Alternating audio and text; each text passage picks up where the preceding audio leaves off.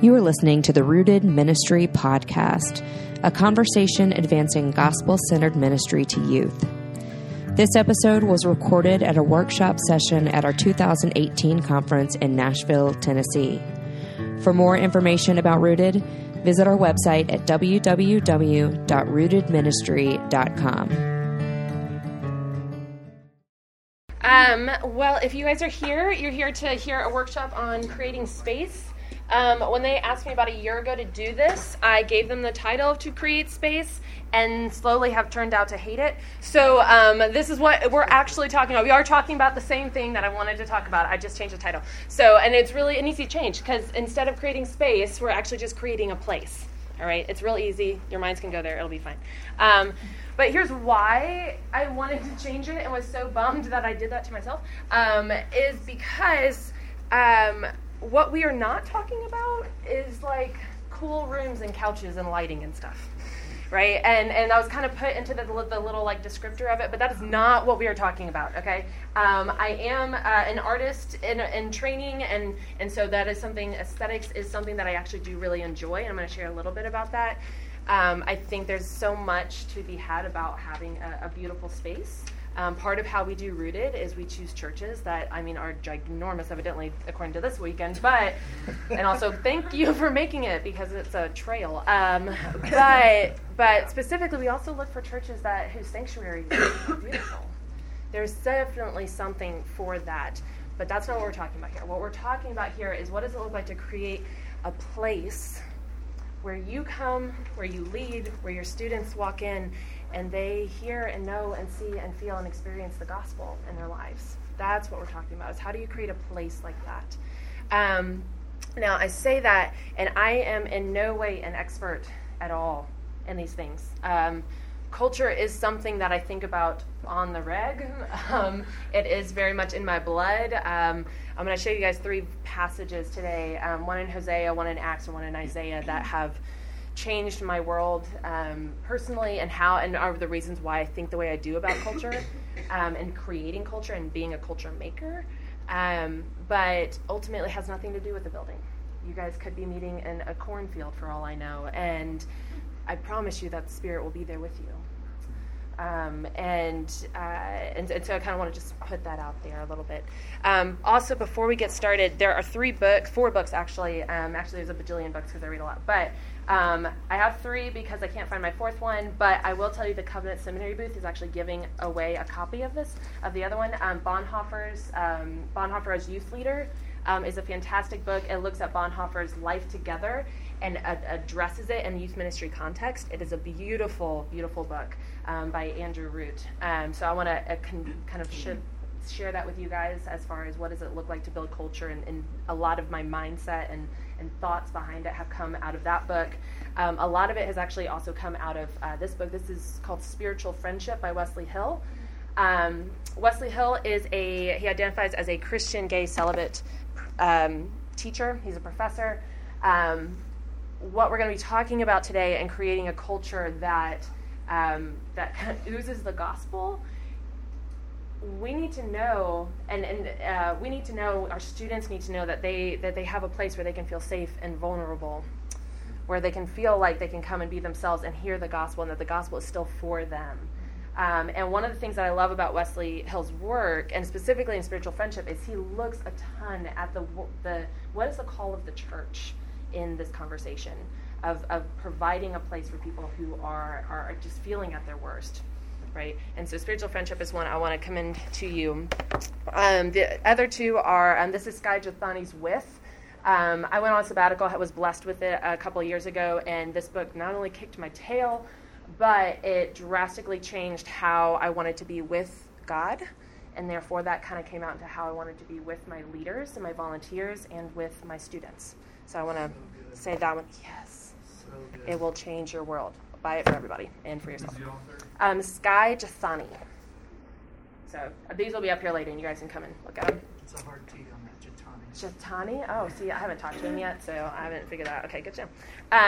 Okay, and then this one is Keeping Place by Jen Pollock Michael, and it is just that. It's what does it look like to build a home? And that's kind of what we're talking about today is whenever we're talking about creating a place where your students can feel and know and hear the gospel and grow in that, we're essentially talking about creating a home. I am someone who, I grew up in, there were 7 people in my family, all right? So there's 5 kids, there's 2 parents. We grew up in southern Indiana. My dad is a civil engineer, so when he found out that he was having more children, including twins, because I am the last of the bunch with my twin sister, he was like, house ain't big enough. And so he started to add on to it in a very interesting, creative ways. And I grew up in this house that's like, there's 0 more room for anybody else, right? But I loved the idea that, like, when I would come home from work, because I had jobs since I was like 14, when I would come home from school, when I would come home from church or youth group, I always hated it when I would get home and it's only like 9 o'clock at night and my parents have all of the lights off. And the house is dead dark, and I pull into the driveway, everything's dark, and I'm like, man, this makes it feel like our house is dead. I don't know why I thought that, but I did, right? I loved it instead. So when I go home still, and especially at Christmas time, I'm like, all the lights are on all the time. I will pay the power bill. I do not care. Lights, lights, lights. Because what that speaks to me and to my heart was that light meant home. Light meant everybody was safe. Light meant that, like, this is a welcoming place. Come into this, right? I still am the one that's in charge of doing all the Christmas decorating at my parents' house because they won't do it right. And because I'm like, no, if this is the feeling that I want, when I come home to Indiana, I want to see the lights, and I want to know that I'm welcome, and I want to know that this is home for me, then I'm going to be the one to put up the Christmas lights, right? Why am I like that? I'm like that in the same way that you are like that, and your students are like that, and that we want our homes to be safe places. We want to know that we can walk in to our house and we're going to be accepted no matter what has happened outside of it. Now, unfortunately, we all live in a very broken world, and I have plenty of students where home is actually not a safe place for them. And I have lots of students where home is. I have lots of students whose home is now home for some of our other students, right? And I know that you guys are definitely the same way. And so how do you create a place that represents this earthly longing that we have for home, for safety, for vulnerability, for intentionality? Those are kind of our big 3 things that we're looking at. How do you create that? Well, we create it because we desire it, right? Because of everything we're talking about this weekend. We desire an earthly home because we are actually really desiring our eternal one. Every scripture we've been looking at, we're going to look at 3 more today, continues to speak to the fact that we are created for something bigger than this and something better than this, in a home that it feels so much, that is full of so much more peace than anything we have ever known. We are built for that, and yet our earthly bodies and our earthly hearts and our earthly minds, our spirits are longing for that here and now too. And I think the call of the church actually is that we speak into that now. We don't just, we do exactly what Jason just taught us, and is to continue to speak hope into your students. And also the call of the church is to do that together and well, and to create places where our students can hear that hope, especially if they're not hearing it home. Our longing for home is both earthly and it is heavenly, right? Like I said, I think a lot about culture. I live down in Atlanta, Georgia. I live in probably the coolest part of the city. And I have this house that when I first moved to Atlanta, I didn't know anybody. And I specifically told my church that hired me, I was like, y'all got to help me find a place. I don't know where to look. I don't know anybody. And I'm not living in an apartment. That was kind of my thing. I was like, I can't do apartments. Give me it somehow, right? And in God's goodness, I was blessed to find a house that needed and someone else to move into it with a couple of other girls. And this house has a backyard, has a front porch, like a southern front porch, right? I searched high and low and found the perfect porch swing to go on it, and got it for $30. I was so stoked. This house has become a safe haven for people. It has become a place where I very intentionally have created a culture where, again, I wanted people to step into my house and to feel and to know the gospel, right? We have these crazy big parties because I also think celebrating is a huge part of Scripture and a huge part of what we're meant to be doing on this side of heaven. And so we have these crazy big parties. And out of that, people who are not Christians and Christians have come together and have celebrated and have talked about really, really difficult and hard things. And they do that all because somehow this little house that God's blessed us with has felt like home for them. Jen Pollock Michael in this book, it's beautiful. I want you all to read it. She says this: the biblical narrative actually begins and ends at home. From the Garden of Eden to the New Jerusalem, we are hardwired for place and for permanence, for rest and for refuge, for presence and protection. We long for home because welcome was our first gift of grace, and it will be our last. Can you say that again? Yeah. The biblical narrative begins and ends at home. From the Garden of Eden to the New Jerusalem, we are hardwired for place and for permanence, for rest and refuge, for presence and protection. We long for home because welcome was our first gift of grace, and it will be our last. I love giving wayward travelers a semblance of home. And when building a ministry or an event even, we have that opportunity to create a home for someone, whether it's a student who's grown up in your church or it's their best friend that they just invited from school. We are all longing for home because our souls are built for it, right? The story of God's people is that is a constant search for home, the place to dwell with the Lord, to feel at peace, the place to no longer worry, the promised land, right? We all want that. We want a place where we can be fully ourselves and fully flourish as our new selves. We all want it because we've all lost it, right? That's what happened in the fall. We lost our home, and we lost our truest version of home. And the gospel of God, who gifts to us and identifies for us our sense of place and our sense of space, speaks to this. The gospel, a gospel-centered culture, gives us stability as part of the eternal hope for us as God's people. And so I want to look at a couple of scriptures with you guys. Because the gospel that works in us, it works in us to become people and to change us and to transform us into people who radiate safety and who draw out vulnerability. We become people who intentionally point to the source of that full safety and that vulnerability and that intentionality in Jesus Christ, right? So I want to do something with y'all where I want to walk you through a little bit, if you guys would imagine with me. You are walking into a church. There's a really good chance that you are going to be greeted at the door by someone, because most churches by this time, they all have greeters, right? You have a volunteer. Its official position is to be a morning greeter, right? They say hi and good morning, and they maybe hand you a bulletin for the service, right? Or you walk past that first greeter, and then you come into like a second greeter at the actual sanctuary doors, and they say hi and good morning to you again, and they hand you a bulletin. And then maybe you've got time to stand up and shake hands with people in front and behind you during worship service, or you have some sort of welcome center with like semi-good coffee, and you politely say, excuse me, while you reach for a napkin or whatever, right? The service happens. You stand and you sit when you're supposed to. You hear the word of God. You feel uplifted and joyous. The benediction is given. You smile as you walk out of the lobby. You pass greeters that you've already said hi and hello to and goodbye, and now you're saying goodbye to whatever. And you're not even like 200 feet from the church before you realize that you actually don't remember anybody's name, nor are you sure that they even asked for yours. You've had a dozen hellos, a couple of was nice meeting yous, but you're still going home, not knowing anyone and not really connecting with anyone. And maybe that was your first time in a church. Maybe that was your 20th, or maybe that's your 200th, and your church is ginormous. But we all long for home, friends, and yet most weeks we miss it on Sunday mornings.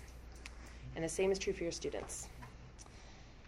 There is a semblance where we come for church. We come to meet with God, and we are searching for home. And a lot of the times the way that we think and handle Sunday mornings, we miss it. We miss an opportunity to provide that. In my own church, I call it affectionately the Hall of Death. Oh, yeah, I know, right? Our church was built in multiple stages at different parts of growth, and we have this hallway that the only way you can get into our like student area is you have to get dropped off at it's like a really weird parking lot. You get dropped off, and then you have to like walk up these stairs and go down the long hallway of death that is like boring and dark, and we can't do anything about it because of the way that the church is built. It's terrible. And at the end of that hallway of death, though, you see life. Because you see the neon sign that says Youth Cafe, right? And I call it the hallway of death because I'm like, this is terrible. For all of our students that walk in here who are already feeling lonely, who are already feeling scared from showing up at a place, who already, they call this place church home, but they're like, but are my friends here? Are they not here? Whatever, right? They get dropped off, and they have to walk down a hallway of death, and they're already experiencing every insecurity that any middle schooler or high school ever has in this long walk, waiting to see, is there somebody there that is going to meet me in my loneliness, that's going to meet me in my hard week, that's going to meet me in my stress, or am I just going to show up and I'm going to be the only one there, right? Like, it is a hall of fear. We are called as the church to actually create places and spaces for our students to come in and to be able to, they can experience that, but to immediately hit a moment where they are just flooded with the grace of God. Again, I said, we're not talking about how to make a space look really cool, okay? But it's important, I think, and I think Scripture tells us it's important for us to consider the places in which we are. And how do we allow for those places, and how do we use the gifting of them and sometimes the weaknesses of them to remind us that, yeah, we're meant to be creating places that are safe, that are vulnerable, that are intentional with our kids. This past February, the New York Times published an opinion article. It's fantastic. It's short. It's called A Generation Emerging from the Wreckage. Cool title, right? A Generation Emerging from the Wreckage. The author, David Brooks, interviewed college students from about 30 different countries, super competitive schools, so like Harvard, Yale, Davidson, and he asked them questions about how they see the world, right? And they had a lot to say about the world regarding their lack of trust in large institutions. Can't fault them for that one. Their fear about the workplace, and agreeing that they don't really have a common truth, and that's okay. Everybody's truth gets to be your own truth. But weirdly, they aren't actually hopeless. All right, these college students aren't hopeless. They don't just see anything currently. So they're not hopeless. They just don't really see that anything's currently working. But they have hope that maybe somebody will figure it out. But the article ends like this, with one student commenting, "We are more connected than we're more apart," which I know by this point all of you all have read that same research. We are more connected because of social media, but we are more apart than ever. And another simply asking, how do you even create a relationship? Not sure about you, but a common thing that I'm noticing within my students is that they are all very comfortable to sit at home on their bed texting each other, but yet have no idea how to actually connect with one another. A big part, literally, I've been at my church for almost 10 years. This is I just experienced my 10th summer there. And for 9 of those summers, I had to orchestrate every single sort of hangout because my kids did not know how. This summer, there has been fruit from that. That's a different story. God is good. But I have this other student, her name's, I won't tell her name because we're recording this. I have another student, actually multiple students, who I was flipping through Instagram this morning, and I saw that they posted a selfie, but like one of those dramatic selfies where they're looking out the window. Right? And it's like, who wants to hang out with me? That's really all it said. Who wants to hang out with me? I have so many students that do that. I'm like, I know you. I know you because every Sunday you come here and you sit in small group and you laugh your butt off. I know you. And I know that you have all of these people's cell phone numbers, and yet you're still sitting here taking dramatic selfies of yourself saying, who wants to hang out with me? Friends, we are in the business of youth ministry. We're in the business of saving lives, of calling our students to life out of death in the name of Jesus Christ. And y'all, it is a long game. My student that posted that selfie is so unbelievably connected in our ministry and in our church. Everyone knows who she is, and yet she is still longing for home. It is a long game, but the long game builds relationships, and I do think that that's where healing lives. And this is a personal call for me, if you haven't figured that out already. When people ask me what my life is about, it's about Jesus. And it's about creating places for people to meet Jesus. That's my life. So there are these 3 scriptures that I've mentioned 500 times, but not actually told you what they are yet, so we're going there now. There are 3 passages of scriptures that have built this into my bones over the last decade or so of doing ministry. They are, we're going to look at Hosea 2, Acts 17, and Isaiah 61. So if you will first go with me to Hosea 2, I do believe that, again, I'm not an expert at all. This is just stuff I think about a lot. And I do think when we were talking about creating a place for the gospel to grow, that is all the power of the Spirit. Please hear that first. I know it. I absolutely know it. But I also think, and I also believe that Scripture tells us and points us to ways where, as we are in the world, we can grow environments and grow places and create spaces for our students. And I think we do that in safety and in vulnerability and intentionality. So we're going to look at safety first. So look at Hosea chapter 2. Hosea is a prophet, right? And it's a beautiful, beautiful story. And at the time that these words are being written, the Israelites are in their place, right? They're in their place of not trusting God again. And we have Hosea as a prophet being called to do these crazy things, like marry a woman that Gomer, and that's a whole other story, right? But what I want to point out in chapter 2 is the promise that we have from God for an eternal home and what that speaks to our earthly home. So look at chapter 2, verse 14. Therefore, I am now going to allure her. I will lead her into the desert and speak tenderly to her. There I will give her back her vineyards and will make the valley of Achor a door of hope. There she will sing as in the days of her youth, as in the day she came up out of Egypt. In that day, declares the Lord, you will call me my husband. You will no longer call me my master. I will remove the names of the Baals from your lips. No longer will their names be invoked. In that day, I will make a covenant for them with the beasts of the field and the birds of the air and the creatures that move along the ground. This is our key thing. Bow and sword and battle I will abolish from the land so that all may lie down in safety.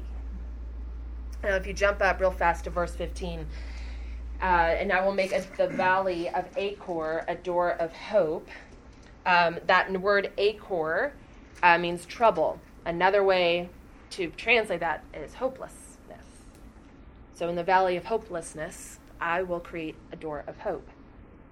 Bow and sword and battle I will abolish from the land so that all may lie down in safety. And then jump down to verse 23. I will show my love to the one I called not my loved one. I will say to those called not my people, you are my people, and they will say, you are my God. This passage became an anchor for me at a time when my church was in a real place of war. It's the best way I've got it. It was our senior pastor had just been asked to resign. There was fractions and divisions throughout the church. Everything was on fire. It was completely chaotic and crazy town. And all I needed and all I wanted was, I need peace. And often, anytime there is division within a church, the last place anybody looks at is the youth group. They assume kids have no idea. They assume kids don't care. That's never true, ever. And I was feeling the need for safety, but I had also only been there for 4 years at that point. And then I looked at it with my students who grew up there, and they're looking at everything like, what are these adults doing? And they needed safety. 3 months after our senior pastor was asked to resign, I threw together a retreat because I was like, we got to get the kids out. We have to have a weekend away from the crazy. And that came out of this passage, out of us desiring to say, God promises us a safe place. He promises us that in his power, he'll provide that safe place. And in that way, friends, I think it is the call of the church to also step into that and to say, where can we also provide safety? I do want to say that, there is a sense of when a safety is kind of like a buzzword right now. Somebody told me that, and I was like, oh, a buzzword. I didn't realize. I just like the word safe. But it's a buzzword. So therefore, I feel like I have to clarify a little bit. When we're talking about safety, we are essentially just saying, like, the world is broken. Homes are not safe. Not always are our churches safe, right? The gospel, however, whenever we understand it, when we believe it, when we rely on it, it calls us and creates in us and transforms our heart into being safe people, because we recognize and know we are in deep need of safety. And that means our students are in deep need of safety. And whenever we hold on to Jesus, it actually creates us into safe people that can look at each other and say, you're right, the world is broken. You're right. I'm sorry this is happening. You're right. Everything hurts. Come and have a respite for a while. Come and know that here you can be seen fully no matter what it is, and you will hear the gospel and you will be loved. That's what we mean by safety. Right? The second thing is vulnerability. Turn to Acts 17. Paul is in Athens, and he is speaking to all of the intelligent intellectuals of Athens, and it's like walking into the coffee house or the bar of the day, right? I go to both, so I'm like, yeah, I do this a lot. And he's speaking to these men, and they're like, wow, you're smart, talk some more. And so he gets up and he tells them, I've been walking around your city, and I've been noticing that you have statues to all of these different gods. You even were so thoughtful that you were like, you don't want to miss anybody, so you've got the statue that's literally titled to an unnamed God. Let me tell you who that God is. This is also a scripture for intentionality, but it's not the one we're going to use. We're going to use this for vulnerability, right? So here is Paul, and he is speaking to them about God. And look at chapter 17 in Acts, verse 24. The God who made the world and everything in it is the Lord of heaven and earth, and does not live in temples built by hands. And he is not served by human hands as if he needed anything, because he himself gives all men life and breath and everything else. From one man he made every nation of men, that they should inhabit the whole earth.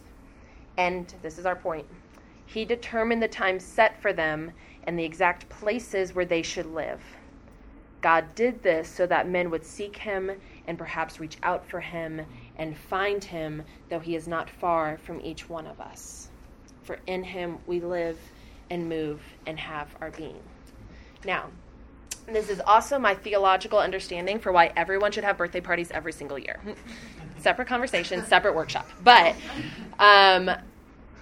y'all, we have a God who placed boundaries on us, who specifically said, you are going to be born in this time and at this place so that you would reach out for me, and in reaching out for me, you would find me. He decided that this was going to be the generation that we impacted. He decided that. He decided in his sovereignty that you were going to be in the church that you are in. As hard and as terrible and as frustrated as you may be right now, or as joy-filled and as excited as you are to serve.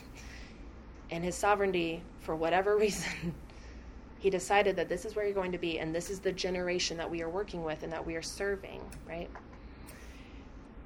And in that, he says that he's determined the time set for us and the exact places where they should live, and he's therefore determined the time set for our students and the exact places where they should live and the exact churches they should be in, the exact youth ministries they should be a part of. And he did this so that men would seek him and perhaps reach out for him and find him, though he is not far from each one of us. Y'all, is it not the most vulnerable thing to trust a God that you cannot see? To reach out for a God that you cannot see, knowing and trusting that he is going to be there when you reach out for him, right? There's vulnerability of trusting that God has placed you exactly where he has for the intention of you to find him. Vulnerability in reaching out and not knowing what you'll find or how you're going to come about it, and being able to just say, like, okay, God, I'm trusting that you're going to be there. And not only that, there's a vulnerability in us recognizing our need to reach out. There is vulnerability in us recognizing, like, I'm not okay. I am broken. My sin is this bad, and I need hope, and I need a Savior out of that. And I think part of the call of the church is that we provide a place where our students can experience that vulnerability because they're watching leaders do that as well. We need to provide a place where our students are experiencing that vulnerability because we're meeting them in it. When they show up with all of their questions and you're like, we literally talked about this for the last 2 weeks and somehow you're still not getting, okay, all right. That is them vulnerably coming to you being like, I don't know how to believe this thing. And for us to create a place where they can bring that vulnerability and to say, I know I'm supposed to believe, I've been here my whole life, but I don't believe this thing. Or, hey, I know that I stood up at junior high camp 2 years ago and like gave my life to Christ and said that I wanted him to be my king, but now here I am in high school and all world is different, and I'm not saying I'm taking it back, I'm just saying I'm questioning it, right? They need to know that they can have vulnerability with us in that they can bring that to us. They can bring their doubts. They can bring their concerns. The last one we're going to look at is Isaiah 61. This is actually the passage that my whole ministry is built off of. And we're going to look at it in terms of what does it speak to and what does it say about building places of intentionality.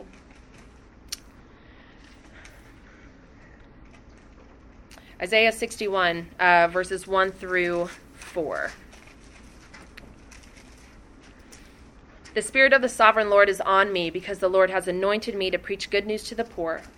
He has sent me to bind up the brokenhearted, to proclaim freedom for the captives and release from darkness for the prisoners, to proclaim the year of the Lord's favor and the day of vengeance of our God, to comfort all who mourn and provide for those who grieve in Zion, to bestow on them a crown of beauty instead of ashes, the oil of gladness instead of mourning, and a garment of praise instead of a spirit of despair. And they will be called oaks of righteousness, a planting of the Lord for the display of his splendor. And they will rebuild the ruined cities, they will rebuild the ancient ruins and restore the places long devastated. And they will renew the ruined cities that have been devastated for generations. What this chapter is speaking to, and if you'll remember in the Gospel of Luke, we actually have Jesus standing up in his temple, his home temple, right? He goes home, he's like doing his thing, and he's reading scripture in his temple, and he unrolls a scroll to this, and he reads it, and he shuts it, and he says, in your hearing, this is being fulfilled. AKA, this is about me. This is the passage that Jesus uses to begin his entire ministry. And what we're watching, what we see is that the Spirit of the Sovereign Lord is on him. He is the one that is that did bind up the brokenhearted, that did proclaim freedom for the captives. But then because he did that for us, his Spirit is now in us. So this now becomes a passage about him working in us. And then we become the oaks of righteousness, who then in verse 4 rebuild, restore, and renew. And there is an ownership and a promise and an active call to be intentional with the freedom that we have whenever we believe in Jesus. When the Spirit of the Lord is in us and we have the power to speak the gospel into our students' lives, I think part of the response to that, part of the gospel growing in us, is that it teaches us how to be intentional. How to look at the world and say, how do we become rebuilders and renewers and restorers of a generation? Right? It's a voice and a call to action. This is, I think, these three things are kind of the church's call to be agents of hospitality and ambassadors of places for us to meet with Jesus. This is our role. And part of why this is our role is because everyone, all right, there's kind of three things that your students are walking in with, that we walk in with to church, that you guys all walked in with actually to this conference, is that everyone wants and is created for community, right? How many of you guys came to the conference by yourself? God bless you. Right. You walk in, you don't know anybody. You try, this is part of why we do Friday night dine-arounds, right? It's part of why we do dinners and lunches all together. It's like we are so desperate, and we recognize the larger we get as a conference, it gets harder to connect y'all. But that's like a huge piece of what we want to do here at Rooted, is that you would not feel alone in the work that you do, in the ministry that you do, or at this conference for that matter.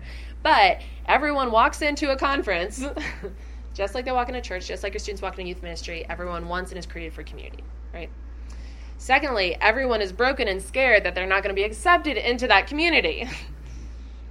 And third, everyone wishes that they weren't broken and scared and that instead they could be rock stars and find fullness in that community, right? Like those are the three things that your students are experiencing every single week, that we experience every single week, that we experience whenever we walked into this conference, as amazing and awesome as Jesus-y as it is, right? But yet these three realities also point to a role of the church to create a place that addresses those three things. That addresses that everyone wants and is created for community, that everyone's broken and scared they won't be accepted into it, and that everyone wishes that they weren't broken and scared and that they could be rock stars, right?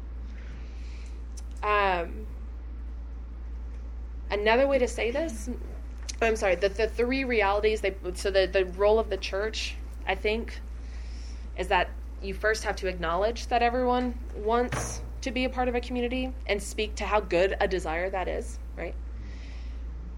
It's the role of the church to help you recognize the impossibility that all people will always be cared for perfectly, because that is true. I love all of you and I do not know you. I love you because of Jesus. Yeah. I love all of your students and I do not know them. I love them because of Jesus. Y'all, we are never going to perfectly hit a 10 out of 10 every Sunday or Wednesday or Friday or Thursday or Monday or Tuesday or Saturday. That's all the days, right?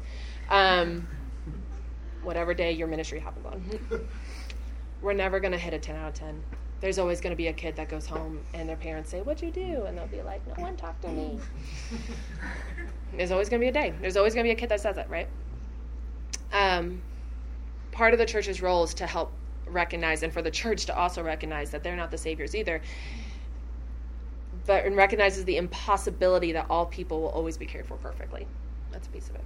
The third thing is that the role of the church is to create a place that provides a saving measure for those who wish that they weren't broken and scared.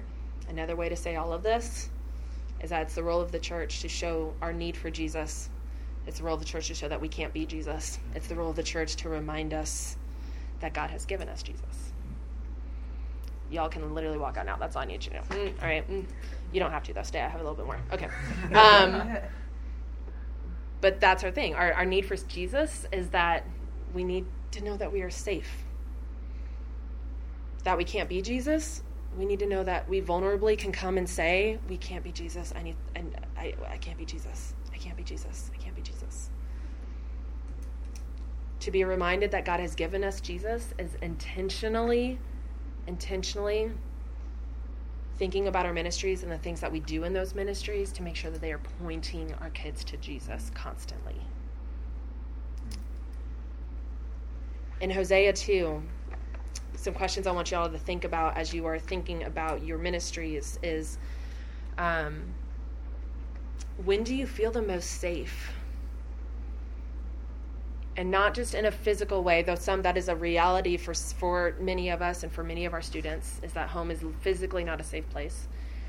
But safety in terms of, when are you the most seen and the loved no matter what? If you have a thing in your heart and in your mind, an image, a person, a place, know that that is a gift from God pointing you to a higher reality of heaven. In vulnerability, in Acts 17, God placed us where we are and with who we are so that we may reach out for him, to show our need, right? Which is incredibly vulnerable, to reach out and to ask for help, to reach out and show our battle scars. It's incredibly vulnerable. In Isaiah 61, and in showing intentionality, The Spirit is in you, it's in me to overcome the world, that we will move to restore, rebuild, renew these devastating places, right? To do the work of the kingdom that requires intentionality, that requires us to sit and to think, okay, who is this kid that's coming? Who are all the other kids that are coming? Okay, how is this tent going to work? Like, if they're all together, is that one kid going to get just, like, pummeled in the middle of the night, right? Like, there's work in our job of being intentional and of trying to think through how do we continue to create places where our kids are going to meet Jesus. It requires looking at our current situation, asking, I think, overall, King Jesus, how can I prepare this ministry and this offering for you? For us, it teaches us and encourages us, I think, intentionally to teach our students how to build friendships, right? And then the next step can be how to share the gospel together. And I say that's actually kind of right where our ministry is right now. Like I said, I've been in at my church by God's good grace and sovereignty and peace for almost 10 years now. And I have watched us come through so much. I've watched my students really be like that first kind of real smartphone generation, right? Of them getting it whenever first it was just the high schoolers, and then it slowly is becoming the middle schoolers, and now like fifth graders. And I'm like, why do you need a phone? You can't do anything. You just want it for Fortnite. Anyway. And they literally would not hang out together. They wouldn't hang out together. They wouldn't hang out together. They would text each other or Snapchat each other. That became a thing. And then they would show up to youth group, or they would show up to our one-on-ones at Starbucks, and I would be like, so how you doing? And they're like, I am so lonely. I don't have any friends. And I'm like, let me see your phone. Who are all these people? What do you mean you don't have friends? What does that mean, right? And it literally was teaching them how to, and encouraging them how to ask other people to hang out. And weirdly, and because God is good, this past summer, we have watched that actually happen, where our students have formed. We had a series in the spring on sex and dating, right? And we talked to them a lot about their call in trying to date one another, or just in not dating, because they all grew up with each other like, ew, gross. So I'm like, okay, fine. But also keep an open eye. Anyway, they said, no, I didn't do it. I said, we taught them that I was like, the call of you being brothers and sisters in Christ is that your job is to hold a mirror up to one another and remind one another about the crown of glory that sits on your head and sits on your friend's head. Like, it is your job in relationship to look at one another, to hold a mirror up and say, do not forget what Jesus has done for you.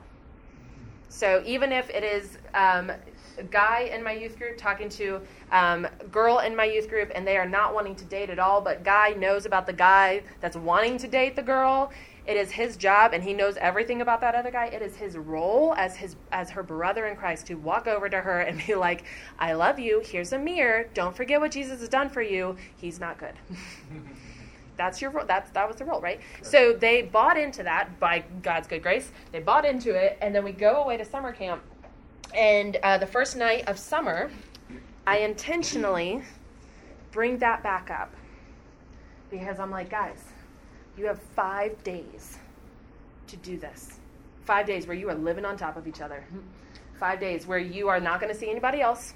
You can text as many people as you want to, but none of them get to drive 6 hours to Hilton Head. So, 5 days. You have 5 days to constantly be holding the mirror up to one another. And they were like, oh yeah, we bought into that once. Yeah, okay.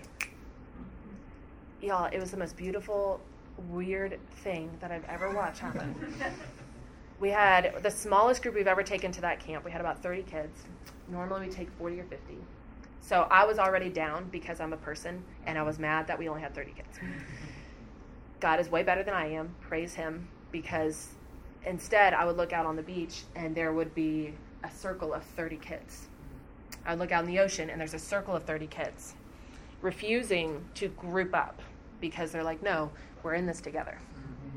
On the way back and then it was actually the weirdest week, because normally we have good weather, and instead every afternoon there's huge storms that came in. We had to go inside, and our students, instead of going back to their condos and their rooms to hang out and watch movies, were like, no, we're going to the church room, right?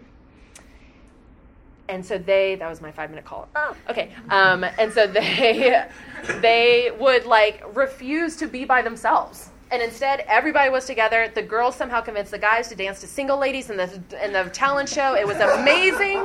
They choreographed the whole thing, right? They get back on the bus and on the way home, and they start their own group me. And it's just the senior hires. And we were like, guys, again, intentionally, we said to them, this is not just your place. We don't get to just take our camp home with us. We've got 20, 30 other friends that didn't make it to camp this year. You don't just leave this. Intentionally reach out to the other ones. And so they did. So they spent the entire 6-hour ride home on their phones, grabbing everybody else's number and putting them all in the group me, whether they wanted it or not. Right? And from that time on, they hung out. Like, all it took was one person saying, Brewster, 7 o'clock. It's an ice cream place in Atlanta. Brewster, 7 o'clock. 20 kids would show up. Mm-hmm. And that happened. They did movie nights. They went bowling, weirdly, because bowling has become a thing again, by the way, bowling. Thankfully not skating rinks. I can't do that, but thankfully it hasn't come back yet. And here they are. They are still kind of existing in this beautiful little place of like they all really love each other. I'm not saying in any way that, again, I'm not an expert on this. This was fully God. Like, fully God. I've been doing this too long for me to believe it in any way, shape, or form is who I am. I know myself too well. But I also do look at this ministry that has come out of what I've read in here and what I've understood and what I think the Spirit of the Lord calls us to as the church, which is to provide a place that is safe and vulnerable and intentional for our students, to create places where, again, it's not about being flashy. It's not about having the coolest thing. It's not about throwing a ton of money at it because, y'all, I don't know about you guys. Like, my church has been through so many ups and downs. We've had years where we had zero budget. We've had years where we had a lot. We've had everything in between. Some of y'all come from places where you're like, budget? What's a budget? And I have $5 to get me home, right? Like, and I get that. So please hear, it's not about space. It's not about flashiness. It's not about getting the coolest new thing. It is about providing and creating a place, and that starts with you as the leader. Are you someone who is safe? Do your students know that you are safe and that you can be vulnerable with them and that you can hear their vulnerabilities? And are you intentional in how you think about your ministry to them? All of these things come out of us understanding the gospel for ourselves, understanding the good news of Jesus, that he himself, above anything else, is the king of being safe and the king of being vulnerable and the king of being intentional. And when we know him in that and we see him do that work in us, then that just overflows into our ministry and says, this is the type of place I want to create because I want my students to know Jesus. I want my students to hear his name. I want my students to know the hope of Jesus. That's what we're talking about. Let me pray for us. I want to pray and end so that if y'all want to go, you can go to other things. If some of y'all want to stay after and talk, we can do that too. Jesus, you are our King, and it is our honor to serve you. It is our honor to kneel before you and to submit to you, to do the work that you have called us to do. But Jesus, we are a mixture of things. We are tired and exhausted because this conference has been so fun we have not slept. We are tired and exhausted because our session is not supportive of us. We are tired and exhausted because our students don't show up. We are tired and exhausted because parents keep sending us emails, even though our out of office is on. We are tired and exhausted often, Jesus, because we aren't actually looking to you. We are tired and exhausted because the work you've called us to do is so good and so glorious and yet so incredibly hard. Jesus, we thank you for being the King that sees us and is so safe for us. You are safe for us to come to and to be fully seen and fully accepted. King Jesus, we are so grateful that you're so vulnerable with us, that you see our vulnerability and you see our weakness and you see the ways in which we are reaching out for you imperfectly and you meet us there. Jesus, would you make us people that can hold vulnerability for our students? King Jesus, we are so thankful that you are intentional with us and you intentionally teach us and show us what it looks like to rebuild and to renew and to restore the brokenness of the world. Jesus, you are our King, and we thank you for that. In your name we pray. Amen. Thanks for listening to the Rooted Podcast, where we hope to communicate the truths of the gospel and apply those truths to youth ministry. We would love for you to check out our website, where we publish articles daily geared towards both youth ministers and parents. You will also find resources and more information about our conferences, regional events, and more at www.rootedministry.com.